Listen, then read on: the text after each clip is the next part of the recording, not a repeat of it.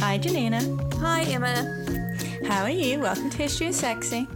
Welcome also to you to History is Sexy. I'm alright, how are you? Oh, I'm ticking along, doing my thing. It feels like ages since we recorded an episode because we recorded one really early. And then we forgot to keep doing them early. Well, we were like, we're going to be really ahead of ourselves and we're going to make sure that we record like in advance so that we've got space for things to go wrong and stuff, and then life gets in the way. And something did go wrong, so... It did. The sound went all wobbly. Yeah, that was my fault. It's all right, you apologised already. I did. You did a formal apology. I left my living room and came to my study and set up all my shit deliberately for that apology. Yeah. So I may have made the whole sound horrible, but I feel like I paid for it. Thank you to everyone who listened through. Oliver did amazing work to make me sound not awful. He did. He really. This is why we have Oliver around to make us sound good. He's very good. And yeah, we also. I feel like we have to do like a formal apology for Tim as well, to say that yes, we now know. Well, we knew anyway that it's not the whole freaking French Revolution that Les Mis is about. It is the June, whatever it is. The June Rebellion. Thank you. So we did, I think, mention the Bastille, which is not accurate because that's the original flavour revolution from... It's because I asked if the storming of the Bastille was in it, yeah. And I said it wasn't, which is true. Well, you were right, yeah. I was right. But yes, I still think that like France was basically in constant ebbing and flowing of revolution for basically 100 years. So whatevs, you know. So whatevs. There you go. I apologise to any French people who disagree with me. That's our apologies and corrections for the week. There are so many revolutions. Yeah. Yeah. Yeah, that'll do. That's apologies and corrections. Apologies, done. You know what? We're not perfect. Well, hey now. I feel like I want to adopt the punch up the jam tagline of don't fact check us, but I don't think that works as well on a history podcast. It works less well, yeah. We are supposed to be talking about facts a little bit. A little bit. Like, don't come at me with your, like, can't say my interpretation is completely wrong, but maybe there are some things that we might sometimes be a bit wrong about sometimes. Yeah, dates and names. Oh, the most boring things. They're also boring. And the whole rest of history is interpretation and conjecture. And that's the interesting part. And that's what we care about. So, you know. I'll tell you my least favourite thing is there's a particular kind of person, I say person, I generally mean man, who when they find out that you're a historian will come at you and be like, oh yeah, so what date did this happen? And you're like, I don't know, sometime in the 320s AD. And they're like, 323 on a Thursday. You're like, all right, like, calm fuck down, doesn't matter. It doesn't matter. But there's a certain kind of person that really likes a date. Dates only matter when you are trying to look at causes, like something happening to happen on a particular date which sends into action a whole sequence of events that leads to X. Then maybe, but not always, but maybe I'll care about the date. But yeah, I'm not promising anything. I'm not making any promises. I will broadly keep track of decades. Anything that is like... That's pretty impressive for an ancient historian. I would have thought you'd be all about centuries. It's pretty fucking granular as far as I'm concerned. Yeah. What are we doing on this podcast that we're recording? On this here podcast, we ask people ask questions about history and we tell them why it's sexy, because history is sexy. It's so sexy. And this week, we're answering a question. So last week you answered a question that was pretty much just for you, and this week we've got a question that's pretty much just from me. It's excellent. I've done no work. I'm just going to sit back and let you tell me a story. I'm very excited. And it's a good series of stories with some good bits. The question this week comes from David C. Shipley, who I forced to reword this as a question about 3 times until we got to this one.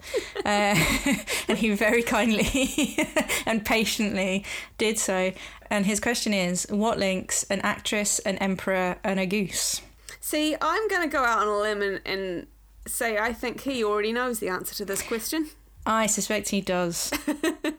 Because his original question was the answer. But this was a very good way of phrasing the question that I like. So I'm going to kind of save the official complete answer to that to the end. Okay. And we're going to do some contextual stuff and build to the answer to that question, or at least the detailed answer to that question. Because the simple answer to the question, what links an actress, an emperor, and a goose, is a man called Procopius of Caesarea. That's a terrible name. Procopius? What does that mean? Like a lot of prose? I don't even know what it means, just as his name. It's just what his father saw his beautiful son be born into this world, that his loved and hoped for son. Yeah. I guess it's not his fault that we ended up having the word copious. It's not, or that we rarely put the word pro in front of anything that is a name. Yeah. But for some reason, his mother and father looked down on their tiny child with his 10 wiggling fingers and 10 wiggling toes and said, we shall name him Procopius. We should make a note of this. I do have a friend who's looking for baby boy names at the moment, so Procopius of it also Caesarea. it just sounds like a lot like precocious. It does a bit. He was quite precocious, I suspect. I'm very sorry, Procopius. It's not your fault, but you've got a stupid name. I mean, I'd not feel too bad for him. Okay, tell me why not. Tell me why I'm okay to hate him and his name and everything he stands for. So he is from Caesarea, which is in the Greek East. It is in what is now Israel, which would have been very solidly part of what we now consider to be the Byzantine Empire, because what we are talking about is the early Byzantine Empire. Okay. The period that we are going to be talking about today is the mid-6th century. So from about 525 to about 560. Okay. So solidly mid-century, 6th century, beginning of the Byzantine Empire. It is 50 years after the west of the Roman Empire has officially gone forever, fallen. Mm-hmm. 476... the final emperor of the west, oh my God, I'm so tired. The final emperor of the West, Romulus Augustulus, mm-hmm. who is effectively a child, was... But not the Romulus who was raised by wolves and founded Rome. No, he was significantly after that. Significantly after that, a good 1,000 years. He's just the only Romulus I know, so, I've got to make sure that I'm not off track. Well, poor Romulus Augustulus was obviously given the name Romulus Augustulus mm-hmm. in an attempt to make him seem to give him the most Roman names that anybody could give him. You can't be going around deposing a Romulus Augustulus. Who would dare? What's more Roman than Romulus Augustulus? Yeah, never mind that people can just make up names and say whatever they want. Yeah, unfortunately, he was quite young and a bit useless, and the Gothic king Odoacer came along and kind of took his crown off and took his fancy cloak off and put them in a box and sent them to Constantinople. I said, look, we've just not got an emperor over here, all right? I'm just going to be the king of Italy. And poor old Romulus Augustulus didn't even bother to kill him. He sort of just wandered off. He was just a wee teenager, so he was given a little pension and he just pootled off to live a life. No, that's not the sort of behaviour I've been led to expect from Romans towards Goths. No. Well, this is Goths towards Romans, so... No, but Romulus Augustulus just packed it in instead of baking the Goths' sons into pies. Yes, which true. is the sort of behaviour I've been... That's the behaviour you've been... Okay, you've been hanging out with Greeks, that's your problem. Romans... I've been playing a lot of Assassin's Creed. Romans wouldn't be doing that kind of thing in private, they do it in public, they do it in the... set fire to people inside, in public for the entertainment of everybody. Sure. Why waste such a good spectacle on just one person? Yeah, no, that's fair. Anyway, so that's poor old Romulus Augustulus, that's 476. And I'm getting mild anxiety talking about this because I was in the pub with our friends Phoebe and Holt on a Saturday night and I was talking about this and I got overexcited while talking about Romulus Augustulus and knocked an entire glass of wine all over my poor partner. So I had to come home. Such is my life. Well, that's just a good sign. We've got an exciting time. I was very effusively describing the end of Romulus Augustulus. Anyway, we're 50 years out from that. Mm-hmm. When we begin with the reign of our first main character. His name is Justinian the First. Mm-hmm. Have you heard of Justinian? No, I don't think so, because I think I've heard of a Justinia, who maybe is a saint. Is there a Saint Justinia or something? Well, technically in the Eastern Church, Justinian is a saint, but there might be a Justinian. I'm sure there's a woman called Justinia or something like that. Probably. That I've heard of. But I don't know, because I didn't do any research for this episode. Okay, well, Justinian is the second in what's considered called the Justinian dynasty of the Byzantine Empire, and he is considered to be the great emperor of the 6th century, like the great Byzantine emperor. So he is considered to be the man who never slept. Like, he is one of those men, like, like they always say about Margaret Thatcher, that she only slept for like 3 hours a day, and then all the rest of the time she was, I don't know, crushing people and being a bigot. Oppressing people and basically being awful. Like, great leaders, in inverted commas, tend to be people who don't sleep very much. Sure. And Justinian is the emperor who never sleeps. So he starts off life. He's from Serbia. He is born in Serbia, which is obviously part of the Eastern Roman Empire. And he is adopted by his uncle, who's called Justin. Mm-hmm. I love it when ancient people have normal modern names. I mean, obviously Justin and Justinian are related names, but Justin is just so normal. It's like you can never quite take Jason and the Argonauts seriously. It's just good old Jace and his Argos. I always imagine, like, the kid I went to school with called Jason. Yeah. Like, everyone went to school with someone called Jason who was a bit unusual. And it's very hypocritical of me, because obviously we've talked about the Tiffany problem and names are old and that's okay, but it always is funny that Jason. Good Greek name. Yeah. I feel like Jasons in fiction always run to a particular mould as well. It seems like a very American jock thing to me somehow. Really, Jason? Yeah, I think so. Maybe there was just a crucial Jason in a sitcom I watched when I was a kid. But I always think of it as, I don't know, maybe because I went to school with quite a lot of Jasons for some reason. Anyway, I've gotten us off track.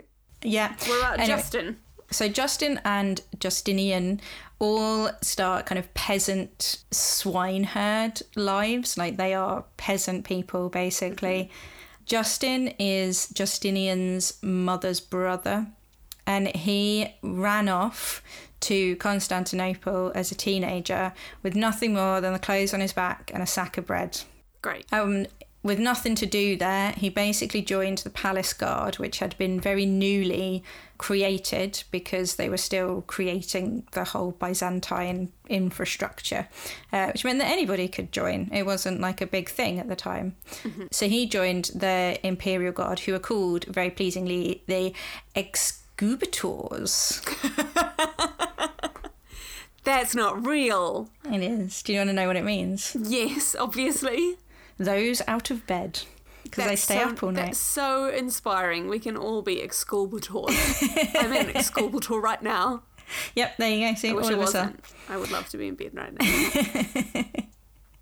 So they were kind of created, and Justin joined, and then turned out to be very good at being in the Imperial Guard. So he kind of rose up very quickly through the ranks, and then made great mates with the guy who would eventually become emperor, and got given lots of promotions, and then he got promoted to the senatorial rank, and then he got to be the commander during the reign of Anastasius the First, mm-hmm. who then dropped dead. And I say dropped dead. He died politely and of natural causes. Can you please explain to me what a polite death is? Of natural causes without a mess. Okay, sure. He wasn't like brutally murdered in public, which is quite good for an emperor. But he had a brother, and he didn't have any children, but he had a brother, and he had all kinds of other people around him who could have taken the throne. But somehow, Justin was the head of the Imperial Guard, which is the closest people with a shitload of weapons, and also had quite a lot of money. So he bribed the shit out of everybody until they said that he was emperor. I mean, you've got to admire the balls on that guy. Yeah. And then he assassinated everybody.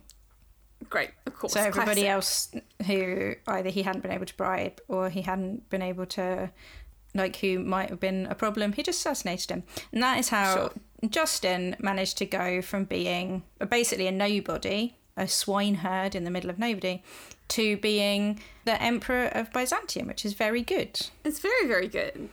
Yeah, and then he didn't have any children, so he adopted his nephew, Justinian, who then became his co-ruler because he was quite old by the time he became emperor, Justin. So he became his co-emperor and then kind of was a regent for a while, and then he became emperor, and he was pretty cool about it. And he was one of those dudes who never fucking stops. He's just always moving around and getting stuff done, and he has he's very ambitious with the stuff he wants to get done. And the main thing that he wants to do is he wants to reconquer the West, or at least Italy. Sure. And he wants to just sort a lot of shit out. Sure. That seems reasonable.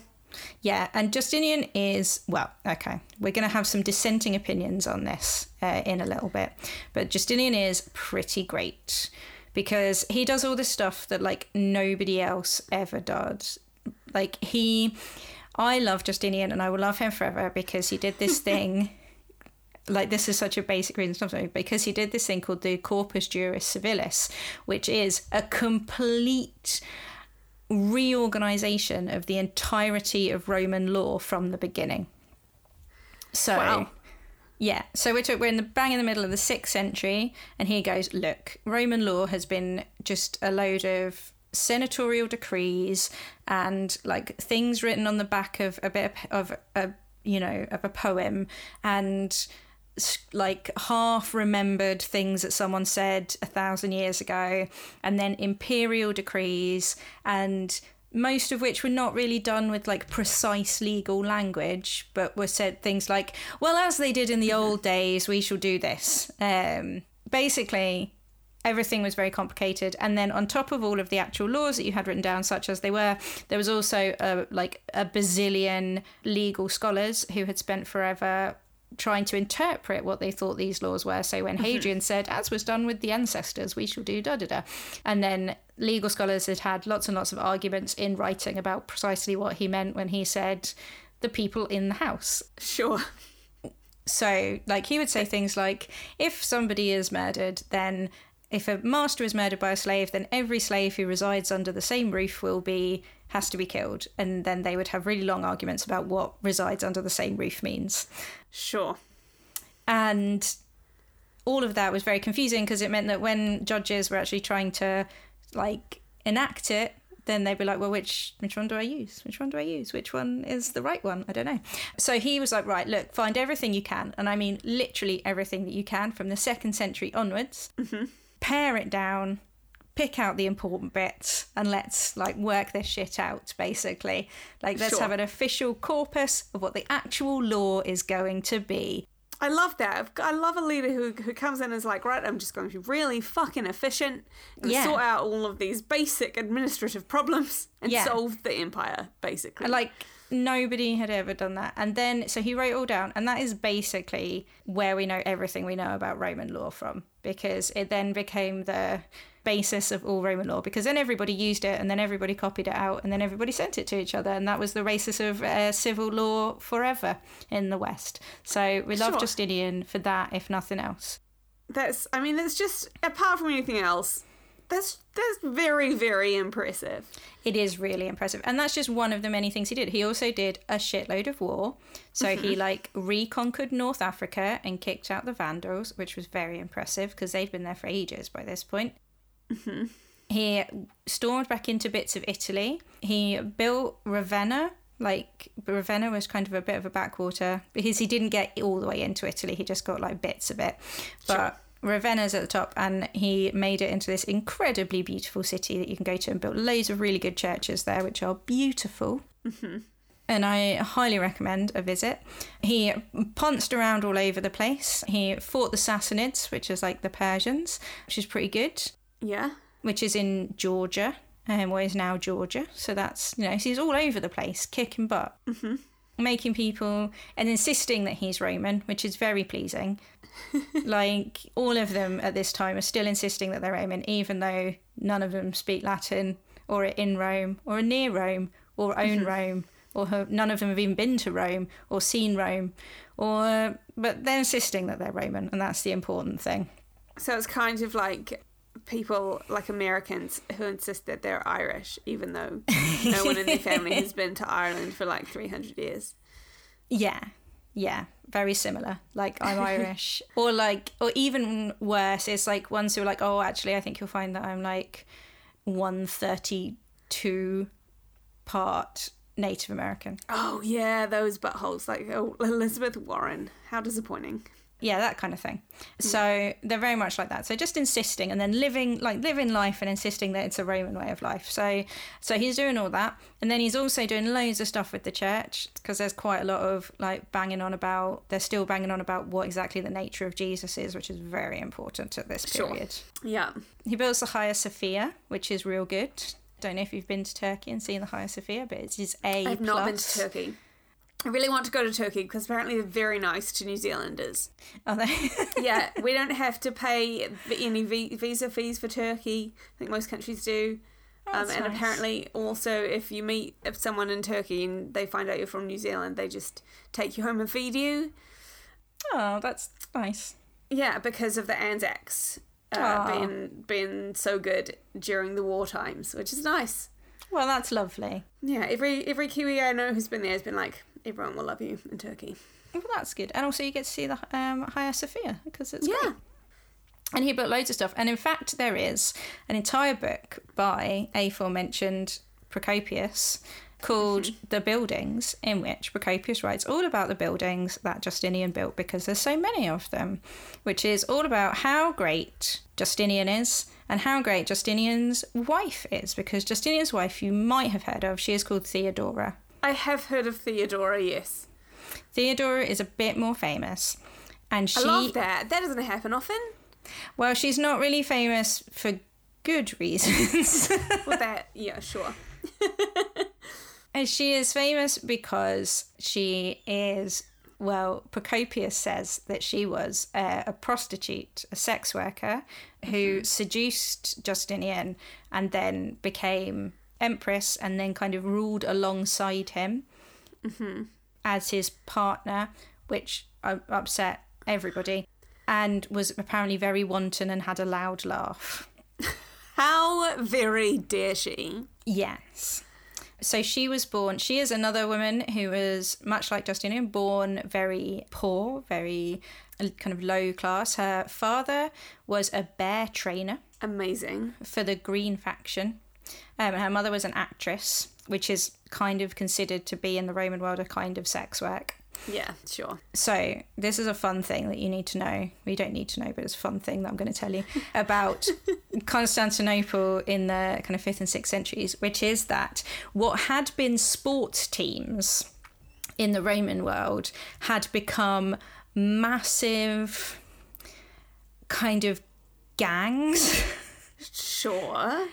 In the Byzantine world, but gang isn't really the right way to describe it. They were kind of almost like little like communities, basically, whereby they controlled an awful lot of stuff. They had their own churches, they had their own like political influence, they had like their own communities where they would, like, people would be born into the Green faction or the Blue faction, and they would work for the faction and they would be a part of it, and it was like almost like a massive, like, gang is probably the best way, like, but like in the way that like the mafia is a gang. Like crime family syndicates, like a crime family, sort of. Yeah, except sports, because what because what they officially were was the chariot racing teams, so the greens, blues, reds and whites, which then became like massive entertainment complexes. So it would be the racing teams, but then also all other forms of entertainment that you can imagine. So acting, bear training, gladiatorial fights, everything you wanted. And they would all be spin off your chariot racing into an entertainment empire conglomerate sort of thing. Yeah. And so they're all this big kind of, and it's really, really, really, really important in Constantinople during this period, like which faction you lean towards. Sure. And each of the factions, there's only really the blue and the green that have kind of subsumed the other two. But they also have their different types of Christianity that they practice. Sure. So there's all this kind of, and they have like different reputations for different stuff. So Justinian is really hardcore into the greens. He is a fan of the greens. I just like how, the more things change, the more they stay the same. Yeah. And Theodora was born a green, but when her father died, her mother had 2 daughters, and she, for some reason, took herself off to the blue faction and kind of supplicated herself and asked to join. And so they joined the blue faction, where Theodora became an actress and possibly a sex worker in a brothel, possibly, maybe. Then she kind of went, Is this one of those things that you can never really know because all the men who were writing at the time wanted to malign her? Well, there's only one man. No, that's not true. There's 2 men, one of whom loves her so much that he's basically like, oh, maybe she flirted with a bit of acting, but then after that she became a wool worker and never showed an ankle. And the other one is like, oh, and this is not an exaggeration, this is literally what he says, she would go out and shag 10 men in a night, and then when they got tired, she still wasn't tired, so she'd shag all of their servants, so she'd shag then another 30 men, and then she'd still not be tired, and then she'd pull her skirt up over her head and show everybody her fanny just to show everybody how horny she was. Now that seems unlikely. Do you want some more? Yes. So this is another line that's also very good. And though she made use of all 3 of her openings, she used to take nature to task, complaining that it had not pierced her breast with larger holes so that it might be possible for her to contrive another method of copulation.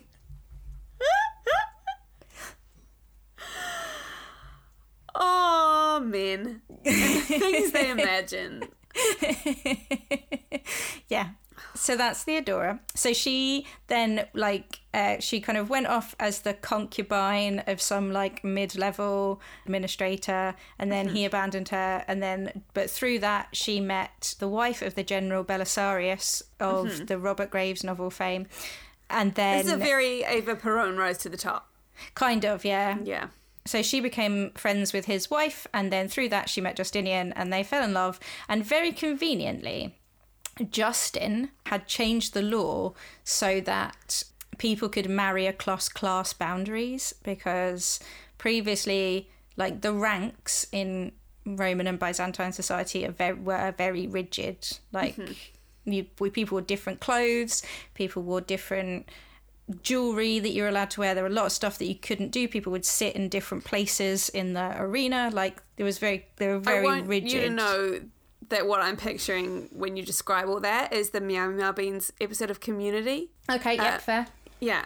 Yeah. Where if you're a 1, you can only wear beige. Yes, very similar. Yeah. Exactly like that, yes. Yeah, so it's very rigid, so you wouldn't be able to get married. So obviously Justinian is related to the emperor, and Theodora isn't, but thankfully Justin changed the law so they could get married, so that was nice of him. That was nice. And then they became emperor and empress and were having a great time, and were you to look at it from the outside, you'd say, well, they seem to have done very well. And if you were to read 2 of Procopius's 3 works, you'd think that they had done many great things, because Procopius was Justinian's official historian. Sure. So he was employed to go off, and he wrote 2 books. One is called The Wars and one is called The Buildings, because he was very good at titles. Yeah, I mean, that's pretty clear. I imagine they do what they say on the tin. They do exactly what they say on the tin. Great. And the wars is basically Procopius following around Belisarius and describing all the things he does and describing how brilliant they are. Mm-hmm. And it's very, very boring. Because describing wars is, as I'm sure you're aware, very, very boring. It's very boring. Yeah, so there's a lot of then he goes over to the Persian War, and that goes on for 2 books, and he did this, and then he went there. And then over here he went and did the Vandals War, and he did this, and he did that, and da-da-da. And then they did the Gothic War, and he did this, and he did that, and there's some sieges, and da-da-da-da. Very tedious. But very nice about Belisarius. And very nice about Justinian, obviously. And then they liked what he'd done there so well that they got him to do a thing called the Buildings, which is a full-on panegyric of how great Justinian and Theodora are and how brilliant all their buildings are. Mm-hmm. It's less boring because it's... Buildings are more interesting than wars? Slightly. Also, there's some lies in it, which is quite fun. That is fun. And he's the most Christian of all Christian emperors and the kindest and most wonderful man. And Theodora is the most beautiful and the most generous, and everybody is so amazing in every complete way. And everything that happened in the entire empire during this reign of 40 years, all of it was Justinian magically doing it pretty much by hand. He's there digging things all by himself. So there's quite a lot of that, which is all good fun. So Procopius wrote all of that. And then, in the meantime, while he was doing that, he wrote a thing which he called the Anecdota, which means the unpublished thing, which we know as the secret history. Ooh, a different secret history than the one I've read. It's a different secret history, but it's got some things in common with it. In that... Are they murders? In there, it's got loads of murders. Mm-hmm. It's a lot of fun to read, and it's very dramatic. Excellent. So, where in the wars, Justinian is the great overseeing emperor who patronises the brilliant and wonderful general who can do no wrong, Belisarius. And here in the Buildings, he is the greatest Christian king of all time, who is pious and wonderful in every way and generous and kind, and Theodora is beautiful and generous and kind. In the secret history, he decides to tell everybody his real feelings. Great, I love this. Just break loose, let it out. The reason that this is so extremely fun is that there is fucking no shades of grey in any of Procopius's works. There is either pure good or pure bad. And when I say pure bad, I mean really, really pure bad, because Theodora and Justinian in the secret history are literal demons.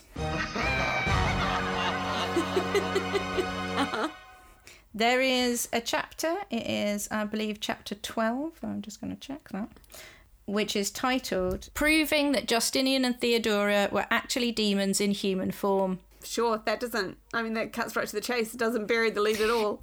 There's no cutting to the chase at all. He does not beat around the bush in any way, shape or form. Chapter 18 is titled How Justinian Killed 1 Trillion People. Great. Yep. Do you want to know what the evidence is that he's a literal demon? Yes, obviously. Obviously. So there's quite a lot. He's got quite a lot on Justinian, to be honest. So Justinian, he says that he once heard that Justinian's mum said that she didn't have sex with Justinian's dad, but that what happened was when she was... just before she conceived, a demon visited her invisibly and had ghost sex with her, and that was how Justinian was conceived. Sure. Is she sure she didn't have just a really good dream? I mean, it does say, as if in a dream, to be fair. It says, a demon visited her, he was invisible, but he affected her with the certain impression that he was there with her as a man having intercourse with a woman, and then he disappeared as in a dream. Sure, yeah. Yeah. And then he has lots of people who are unnamed, disappointingly. So one who says, but he's very clear that all of their souls were pure. Of course they are. We can trust them implicitly. He wouldn't lie to us. No one would lie to us about this kind of thing. This is very serious stuff. So some people saw, instead of the emperor, a phantom spirit unfamiliar to them. Mm-hmm. One guy swears that he saw, Justinian used to didn't like sitting down very much. He would stand up and walk around when he was talking. Sure.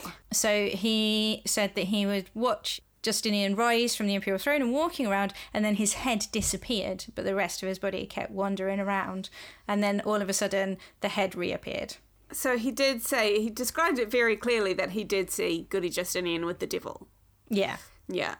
Yeah. And then another person said that he was sitting beside Justinian and he saw him and all of his features off of his face had disappeared. So he didn't have eyes or eyebrows. And then after a while, the features came back. Sure. And then another guy who was a monk and he was very close to God came to see the emperor, and he was brought into the throne room, and as he was brought in, he refused to go in because he said that he did not see the emperor, he saw the Lord of the Demons. How did he recognise the Lord of the Demons? Did he know him from before? Were they tight? Having read a lot of late antique hagiographies of monks, I strongly suspect that the Lord of Demons came to him in the guise of a woman frequently while he was living in a cave. So, yeah, sure. So probably he recognised him. They were always being visited by the Lord of the Demons in the guise of a woman. I mean, that's, obviously, that's all women are actually the Lord of the Demons in disguise, if you think about it. Especially if they're walking up to men in caves who are just trying to live a chaste life and not touch themselves or have any pleasure ever. Yeah. So there's that. And then also there's this brilliant piece of logic that you can't argue with at all, which is, how could this man fail to be a demon given that he never had enough food or drink or sleep and loved fucking and also walked around at night a lot? Well, that I can't argue with. You got to sleep at some point. But what if he both simultaneously didn't have enough sleep and was always walking around at night? And fucking, apparently. And fucking. A lot of fucking. Yeah, it's very suspicious. Doesn't look great for your boy. It doesn't. It looks very bad. Yeah. And then there's also the excellent evidence that he killed a load of people, obviously. Sure. A trillion people. Not just a load, a trillion. When that chapter starts, and that he was no human being, but, as has been suggested, some manner of demon in human form, one might infer by making an estimate of the magnitude of people he killed. And the implication there is that somebody other than Procopius suggested that he was a demon, when the only person currently suggesting that he's a demon is Procopius. But I like that he implies other people are joining in. Yeah, that's nice. If you don't have friends, just say that you do, and no one, a couple of thousand years later, no one will be able to prove you wrong. Yeah. So, his evidence for Theodora is less good. It's mostly that she likes fucking and has a loud laugh. I mean, that's, damning. Yeah. I as I said earlier, how very dare she? And basically, she might have been too good at fucking, because his main evidence is that when she was on the stage, some sort of demon descended upon them at night and drove them from the room in which they were sleeping with her. Sure. Or maybe she was really bad at fucking? Oh, unclear. She was really something. She was really something, and it was demonic. Sure. Yeah. So he also accuses... So when he's talking about how he killed 1 trillion people, he describes the whole earth running blood with nearly all of the Romans and barbarians in the world. Okay. He claims that the whole of Syria has no people left in it. Okay. And also that Greece hasn't got any people left either. This is kind of encouraging, We've been so worried over the last few years about fake news. It's taking out a lot of our mental energy, and it's very emotionally draining constantly. But maybe just, this isn't new. Yeah, no, it's not new. But this is so the thing that I really like imagining about this is that so he's writing all of this stuff, which is buildings and the history of the wars are like the texts for knowing about 6th century Byzantium. Like they are, and they always were. They always have been. They were huge at the time. They were the official historians. Knowing about it, but you did just tell me a whole lot of bullshit. This is a fun thing, you see, is one, you have to imagine Procopius writing all of those like glorifying things while secretly furiously wanking out this stuff about how everybody's actually a demon. It's very good, and I desperately want a movie about him. Like, and that's just the beginning, really. I would like that to be what's his face? Armando Iannucci. Well, I don't know how to say his name. Armando Iannucci. Yes, Iannucci. That's how you say it. I would like him to make a movie, please, about this. Can we get him on the line? I'll get him on the blower. I'd like to order one film, please. Yeah, so he's like writing. On the one hand, like during the day, he's been like, oh, the Emperor's such the best Christian king. He's so amazing. He's so brilliant. And then furiously at night, like by candlelight, he's writing, he was insincere, crafty, hypocritical, dissembling with his anger, double-dealing, clever, a perfect artist in acting out every opinion which he pretended to hold. He was even able to produce tears. He made terrible oaths in dealing with his own subjects. He was a fickle friend, a truceless enemy, an ardent devotee of assassination and robbery, quarrelsome, and an inveterate innovator, easily led astray into wrong. And it goes on and on and on.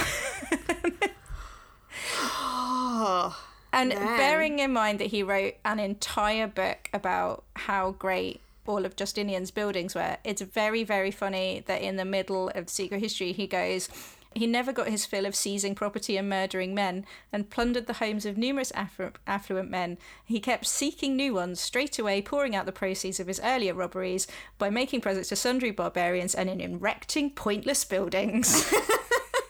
I feel like maybe he'd hit on him and got turned down.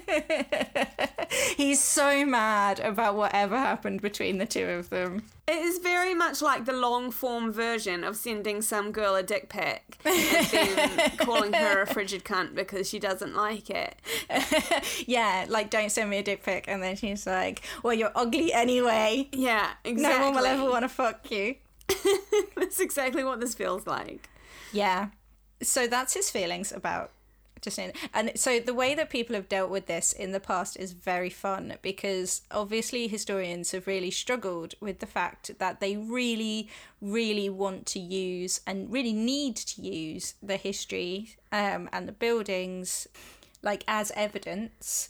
But at the same time, you kind of have straight up evidence that everything in it is at the very least actively filtered through a very specific lens and cannot be trusted, because we know that Procopius didn't actually think any of these things.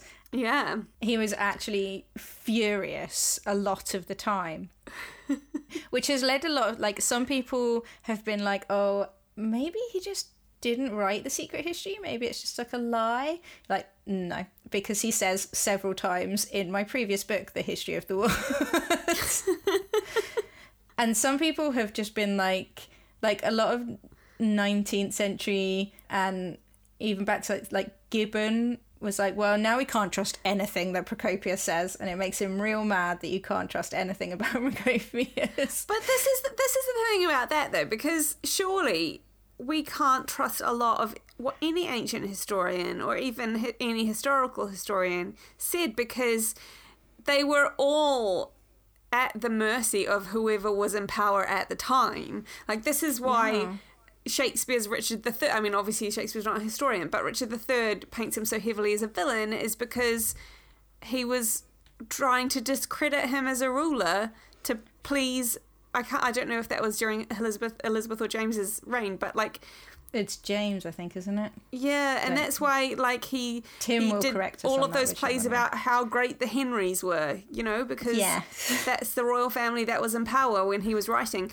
So it's like, and I think that it's when you live now, when at least in people's ideals, the idea of free speech and free, like a free press is really crucial, and it's seen as something that's important for democracy, to look back at all press and all history as if it was done to the same standards. But a lot of the time people are just trying to stay alive. Yeah. A lot of the time. They're just doing their shit, like doing what they needed to do. And you couldn't go around writing this kind of thing, you know. Yeah. Openly. No.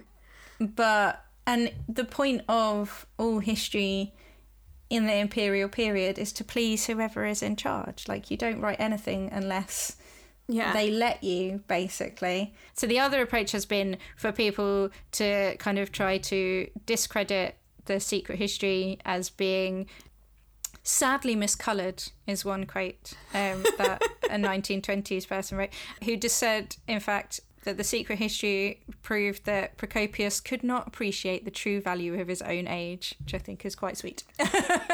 Like, no, my darling, you don't understand. The things that you lived through, they were not what you remember. Yeah, please let me tell you. Please let me, the 1920s historian from Oxford, tell you what you really think about it. Yeah. Which is, but there's real, like, they really want to use it because obviously they want to be able to say, like, and then the left flank came in to the left and and describe a battle in great detail. Mm-hmm. And if they know for a fact that he's lying about some things, then they have to feel slightly uncomfortable about taking everything as a description of pure fact. Yeah. Not that stops them, because that's all we've got. So you have to, as an ancient historian, you always have to compromise horribly. Yeah. But as an ancient historian who's primarily interested not in necessarily what happened, but in how it was written about, I love Procopius because he just shows how much of the presentation of history in the imperial world and under an emperor was presentation for a purpose and not like the dispassionate description of history that they pretend it is. Although you will find still certain people, name and no names, HB Dewing, who want the history of the wars to be a dispassionate history. Sure. Like, yeah, okay, cute. Right. So all of that brings us to what links an actress, an emperor, and a goose. And are you ready? Mm-hmm. I'm so not ready, but hit me. In all of that, it is poor Theodora, who is accused of being a demon, but really gets, like, hammered hard as a massive slag, essentially. Not just a massive slag, but, like, the most massive and most slaggy of all the massive slags. Like, just beyond anything. To the fact that she wanted, like, holes in her boobs so she could be fucked in them. And there's a really bizarre bit where he says, she treated her own body with such wantonness that she seemed to have privates, not where nature had placed them in other women, but in her face. What? So she had what in her face? Privates. Sure. Yeah. No, I don't know what it means either. Did he just object to fellatio? I mean, they all objected to fellatio. They all found it disgusting. I bet they didn't. I mean, I'm sure they didn't when she was doing it. There is a note on it in the version I've got, and it says, the meaning of this obscure reference is lost. Sure it is. But yeah, it is. But that's, you know, he basically thinks that everybody who ever touched her was completely degraded by her, that she was utterly disgusting in every way. He has all of this stuff about her, like, taking off all her clothes. As, like, if anyone's not looking, then she'll just take off all her clothes. I mean, I do that when people are not looking too. Sure. It's much better than doing when they are looking. For just me. flashing your fanny. You know. Yeah, and there's a bit where he says that she's always showing people both her back, her naked bottom, and the front, bits which men should never see. He's frankly shocked. And in amongst all of this, he describes her acting career, and he describes the performance that she would put on when she was acting, and she had a particular show that she would do where she would appear on the stage and she would take all her clothes off, and she would only leave her girdle on because you had to have a girdle on. So she would have her kind of fanny a bit covered up. But then she would lie down on her back on the ground, and some slaves would take off her girdle and they would sprinkle grains of barley on her fanny. Mm-hmm. And then some geese would be brought out and would be placed between her legs, and then they would peck off the barley one by one.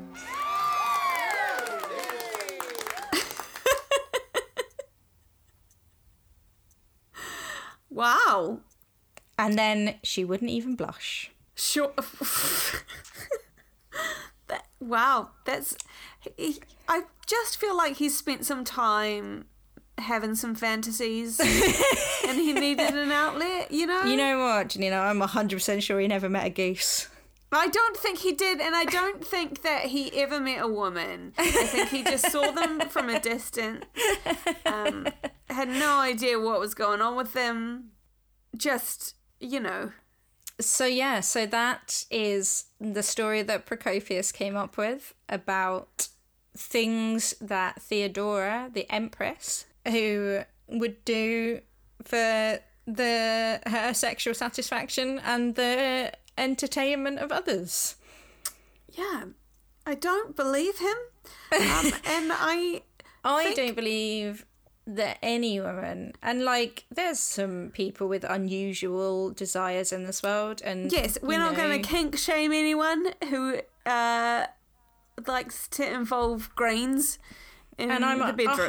100% sure that their consent of the geese would not be foremost in the minds of Byzantine emperors. But I don't think that anyone would willingly, having fucking met a goose, let a goose near their fanny. No. And barley up there seems like a fucking yeast infection waiting to happen. I mean, it really is.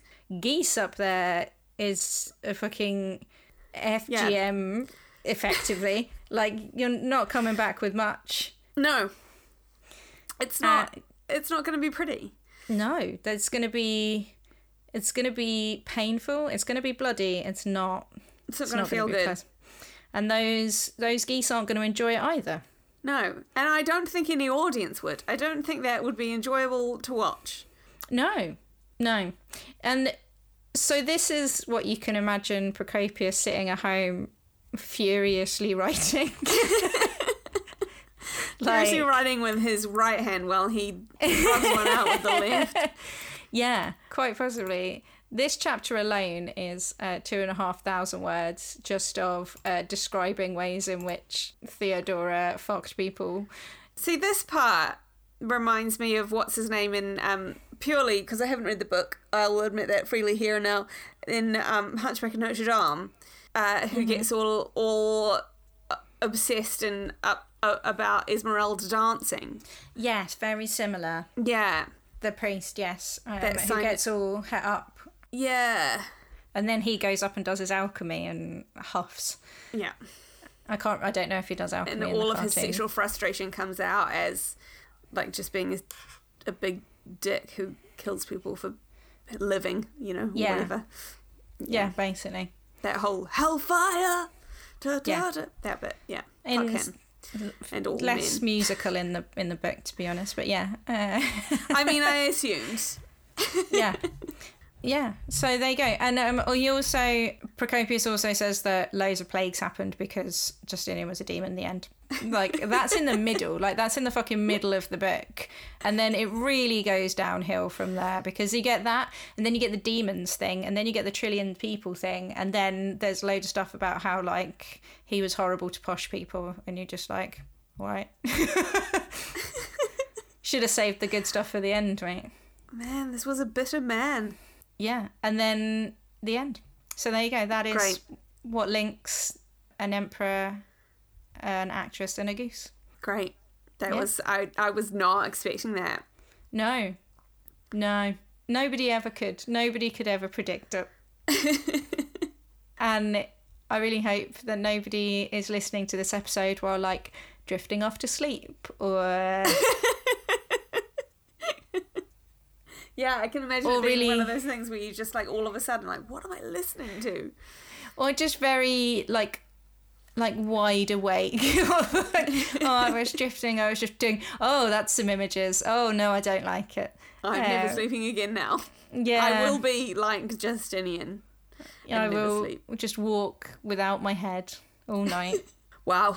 Well, thank you for that. I really Did it you took me enjoy places I was not expecting. I really enjoyed it. I'm glad. I'm glad that I could introduce you to Procopius, an angry man who It was I feel like resented having to be the official historian for a guy he apparently despised. yeah, yep. Well, we've all been in jobs we've hated. And who hasn't, like, you know, written an angry blog about it? I mean, nowadays we just do group texts, you know, That's true, actually. to air it all That's true. out. This is like the group text got leaked, Yes. like screenshotted and put on Twitter. Yeah, 100%. Yeah. I was talking to people when I was in Spain about this. I have this kind of vague horror. Like, it's obviously an unfounded and baseless horror, but whenever like another set of like Sylvia Plath letters gets published, yeah. or like, you know, some poet or just anybody who was ever anybody, like all of their letters get published unedited or whatever, I'm just like, even those collections like Letters of Note, I just have this horror that one day somebody will like publish all of my group texts or something. Just be like What was being really a going fucking on? bitch about me. Like, just be like, oh, she primarily couldn't type. Uh-huh. And just talked nonsense a lot of the time, and was like strangely vitriolic about stuff that didn't matter. Yeah. Used GIFs way too much because she couldn't think of anything to say. Yeah, loads of GIFs, and like concerned that one day people might analyse them, when it would just be like, well, it was the one that was at the top. Like, Yeah, I got tired of scrolling, so I just picked one. yeah, like, but yeah, I do have this like, I just feel it every time that I see these massive collections of letters. I'm like, can you imagine somebody like trawling through all of your communications, being like, What is that about? Why have we just accepted the idea that when you die you lose all right to privacy? I don't know, burn everything. Burn everything down.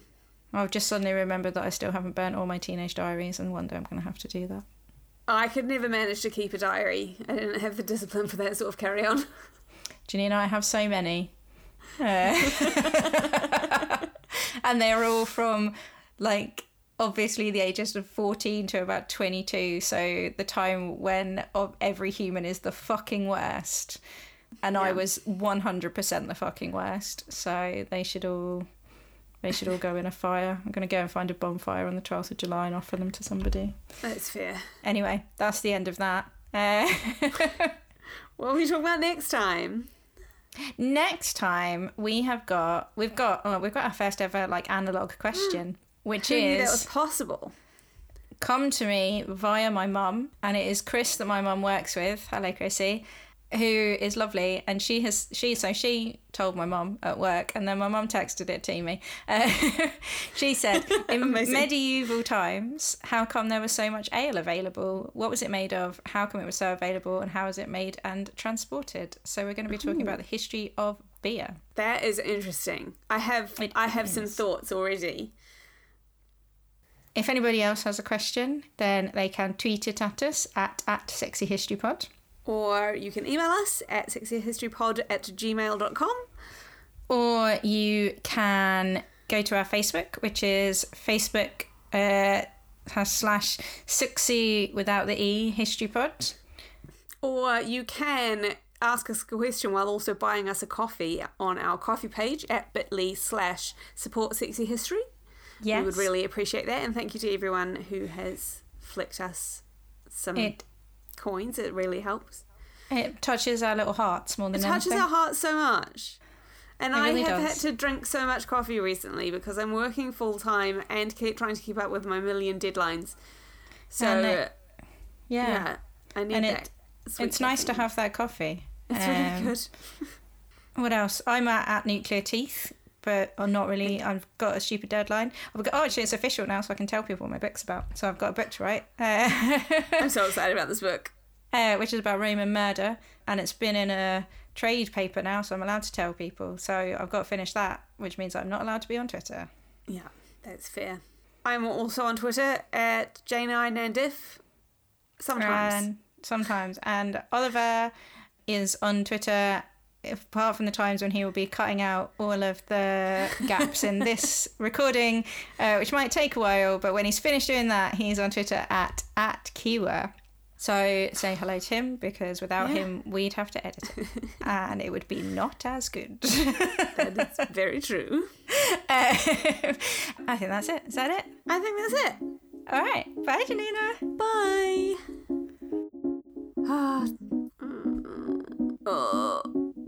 Oh, you've gone again. Okay, delete all of those bits. Sorry, Oliver. Delete that. Oh, I've lost you. Oh, no. Oh.